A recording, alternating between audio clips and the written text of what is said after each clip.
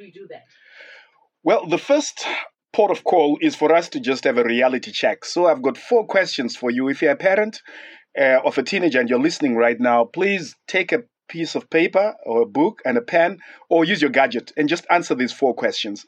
Question number 1. And for all the questions, all I want you to do is choose 1, 2, 3, or 4. 1 is you strongly agree with the statement I will say. 2, you strongly disagree. Number 1 is strongly disagree. Number 2 is disagree. Number 3 is agree. Number 4 is strongly agree. Okay, so let's go. Number 1 is I often have two-way unemotional conversations with my teenage child. Let me repeat that. I often have two-way unemotional conversations with my teenage child. Put a 1 if you strongly disagree. Put a 2 if you disagree. Put a 3 if you agree. And put a 4 if you strongly agree. I often have two-way unemotional conversations with my teenage child. Let's move on to number 2. I fully understand my teenage child's dreams, fears, likes, and dislikes. Let me repeat that. I fully understand my teenage child's dreams, fears, likes, and dislikes. So write a 1 if you strongly disagree, a 2 if you disagree, a 3 if you agree, and a 4 if you strongly agree. Number 3, when having a conversation with my teenage child, I fully and quietly listen without interrupting when my child is speaking. So let me repeat that. When having a conversation with my teenage child, I fully and quietly listen without interrupting when my child is speaking. And once again, 1 for strongly agree, strongly disagree, 2 for disagree, 3 for agree, 4 for strongly agree. Let me give you the last one. My child enjoys having conversations with me. My teenage child enjoys having conversations with me. Do you strongly disagree, which is a 1? Or do you disagree, which is a 2? Or do you agree, which is a 3? Or do you strongly agree, which is a 4? So for me, that's a reality check just to see where you are as a parent in terms of your relationship with your teenage child. And it would be interesting to get responses via WhatsApp to just hear the parents out there. How do you rate yourselves against these 4 questions or these 4 statements in terms of your relationship, your conversations, your level of communication with your teenage child? Do you want me to proceed? Yes. Okay. Am I answering on behalf of parents? Yeah. Well, you could read something that comes through WhatsApp if anything has come through. You can also answer on WhatsApp. I'm sure like they were punching into their phones or yeah. But then you can respond on our WhatsApp platform to these questions that Jonah is posing. Right. So let me move on to talk about what meaningful conversations are. So these are conversations that strengthen the bond between you and your child. Inhaurirano nemwana wako dzinosimbisa kubatana kuri pakati pako nemwana. So it strengthens the bond. There are conversations you feel that, you know what, this conversation has actually moved our relationship to another level. It has not been just superficial. It has not been just one way, but it has also helped you to gain insight into your child's thinking, into your child's issues. So it strengthens the bond. Number 2, these are conversations that deepen understanding. Kunzwisisa kuri kubva mwana wako, your child's strengths, your child's weaknesses, your child's challenges, fears, worries. You are gaining a deeper understanding. And likewise, the child is also gaining a deeper understanding into you as the parent, into your issues, the challenges you grapple with, and what you're going through. Number 3, these are conversations that build confidence and trust. I look at this period of adolescence, teenagehood, as your last chance as a parent to impact your child's life, because this is a phase where one is growing from being a child to being an adult. And if you miss this chance to influence your child positively, it becomes very difficult, if not impossible, for you to play that role that only you as a parent can play. So you want to build confidence and trust in your child during this critical moment.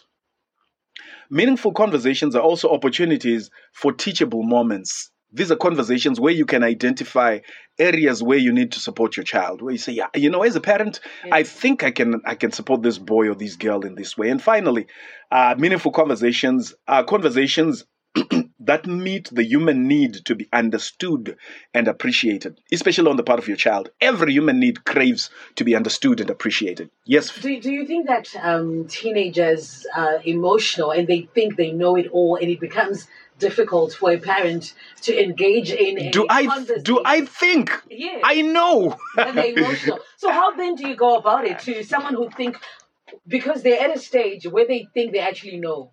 You know, one of the biggest, the most important recommendations I give to parents is try and think about how you were thinking, how you were feeling when you were a teenager. I thought I knew it all. Exactly. So try and think about the adults who managed to get through to you. What is it about the way they communicated with you that made them break through that barrier? I can remember in my situation, the one adult who really had a significant impact on my life right up to this day is someone who did something that most parents don't realize is critical. They simply listened to me. This person, we had like a 30-minute conversation. And all that this person did was to ask me questions, to reinforce what I'd said, to confirm their understanding, to nod their head, and to listen. And for me, that was transformational because most adults I'd spoken to had never paid that much attention to me.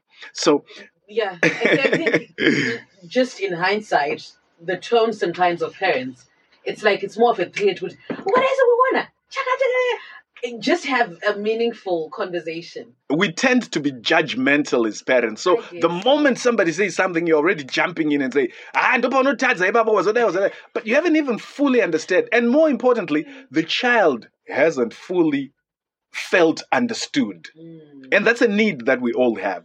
So, yeah, which is why I feel that it's important to have those meaningful conversations.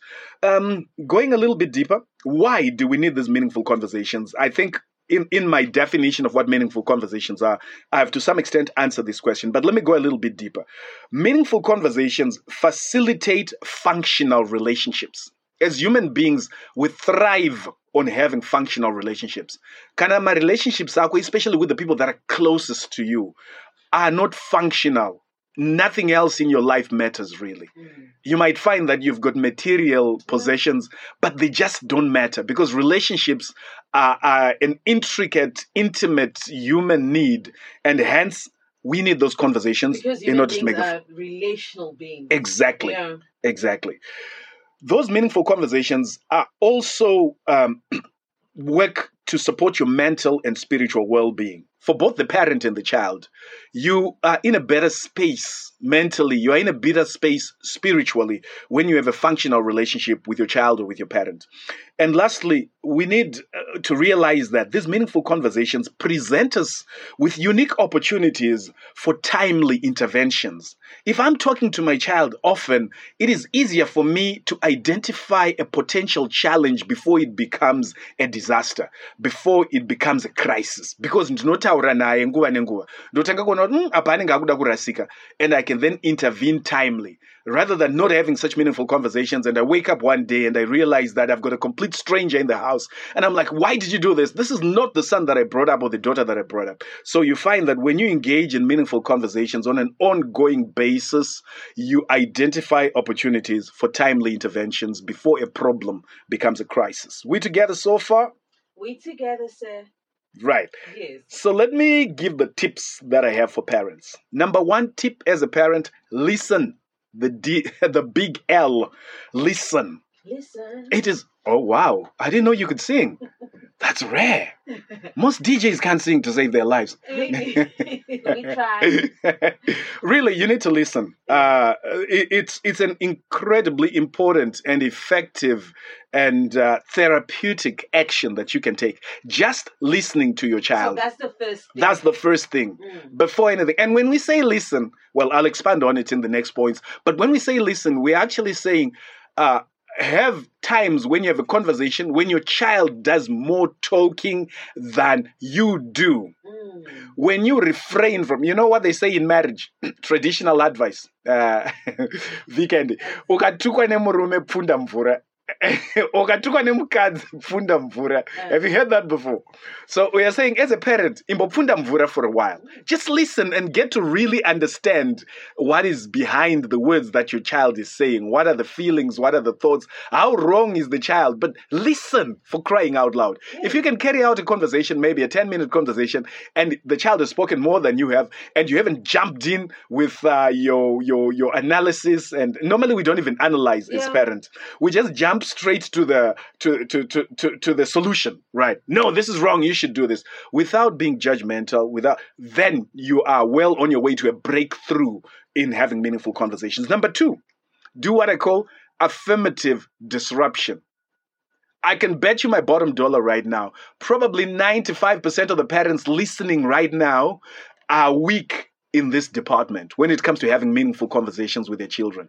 They are weak. So affirmative disruption is, I want you to do something with your child that disrupts the established pattern of behavior, the process you've been going through. Because all of us have got a certain way of doing things and we get settled into a certain routine. So you find even with conversations, you say something, I say something, and pretty soon we're in an argument, you're ignoring me, or your child goes into quiet mode or monosyllabic mode where it's you're no longer hearing anything. So I want you to disrupt that by doing something you've never done before. For example, listening attentively without being judgmental, without jumping to provide a solution.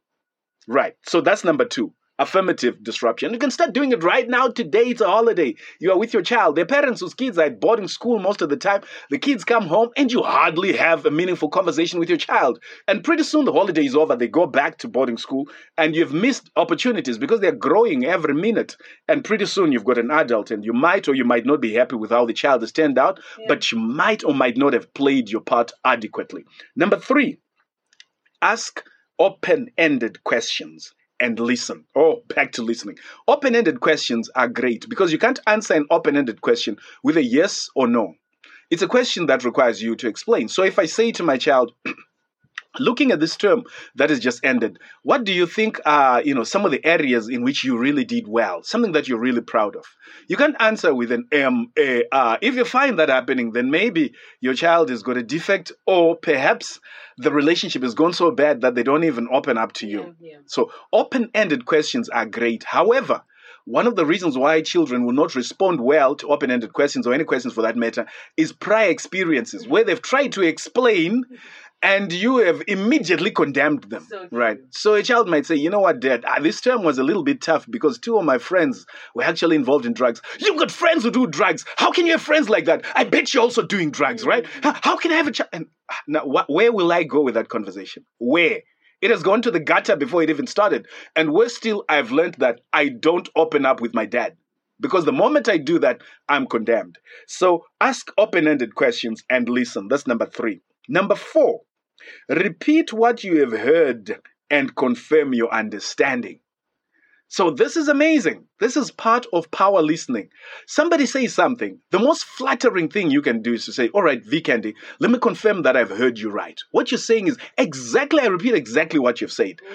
That does wonders in terms of fulfilling your need to be heard and appreciated. Because most of the time, people are not bothering to listen to what anybody is saying. So if I can repeat what you have said and give you an opportunity to say, no, Dad, this point you actually missed it. Oh, yes, you got me right.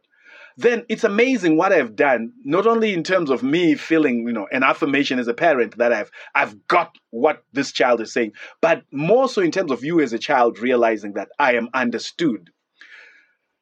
So that's point number 4. Repeat what you have heard and confirm your understanding. Number 5, don't respond immediately. If we are in this mode of affirmatively disrupting what has been going on, avoid knee-jerk reaction where you're like, yeah, you jump in. No, you might want to go and digest what your child has said. Right? Like you do with meat before you braise, you marinate it. You want to marinate on the idea and see, right, what exactly is saying? Is there really a problem? Do I need to jump in? Should I encourage him to do this? You'll find that you are an ultimately much wiser and more consistent parent when you give yourself the freedom to think through what you're going to say before you say it back. And also it gives some distance between the conversation and your response. And that way, a child is more likely to look forward to the next conversation than if you immediately give a knee-jerk reaction, which for 99% of the parents will be a reaction that is very judgmental. Yeah, yeah. And they can actually pick up, that you are taking this conversation very important. Exactly. It's important to you that you're giving it time to say, okay, let me think about it, and let's pick it up. Right. Number 6, express appreciation. Hey, I really appreciate this moment you've taken to have a conversation with me. I like it. I know as a parent, I haven't had much time in the past, but I appreciate it. Some of the views you expressed, I agree with. Some of them I might not. Well, I'll think it over, but I really appreciate it and I look forward to our next conversation. So express appreciation to your child. Yeah, I know for some of you, this is like, what the heck? What is he saying? Yeah, it makes a big difference. This is 21st parenting, and some of the tricks and techniques that were used in, pre-independence, Gocha, Mbembiria roads just don't work because the environment is totally different. I'm not saying throw away the principles. Absolutely not. Those of you who have heard me before know that I am an advocate for principled parenting. I'm an advocate for Ubuntu. But at the same time, I'm very mindful of what works and what doesn't work, especially in our modern day times. So number 6 is express appreciation. The last one is number 7. Number 7, right. Make it fun. Make it fun. How many parents can honestly say, my child enjoys conversations with me? I know when they are, toddlers. Okay, yeah, we like that. Even when they get into I know. even I've seen that even up to the preteen. The tweenies, the 10 to 12-year-olds, they generally are in a mode where they really want to impress their parent. They want approval from the parent. But somehow when they get to their teens, I don't know, there's a switch that just clicks and things kind of change. So, right, listen, if you would like to find out a little bit more, there's a free report that I can send you courtesy of Coach Taffy, who normally handles this program. All you need to do is send the word report, REPORT, to this number via WhatsApp, 0718 458 943. Let me repeat that, 0718 458 943. Send a WhatsApp message with the word report, nothing else, and you'll get a report summarizing some important parenting techniques. Oh, thank you so much, Jonah. Nice to see you. And very, very helpful information here. Jonah Mungoshi, an author, life coach, and motivational speaker, speaking to us about how to have meaningful conversations with your adolescent child. Checking our time to exactly 11 o'clock. It is time for the news.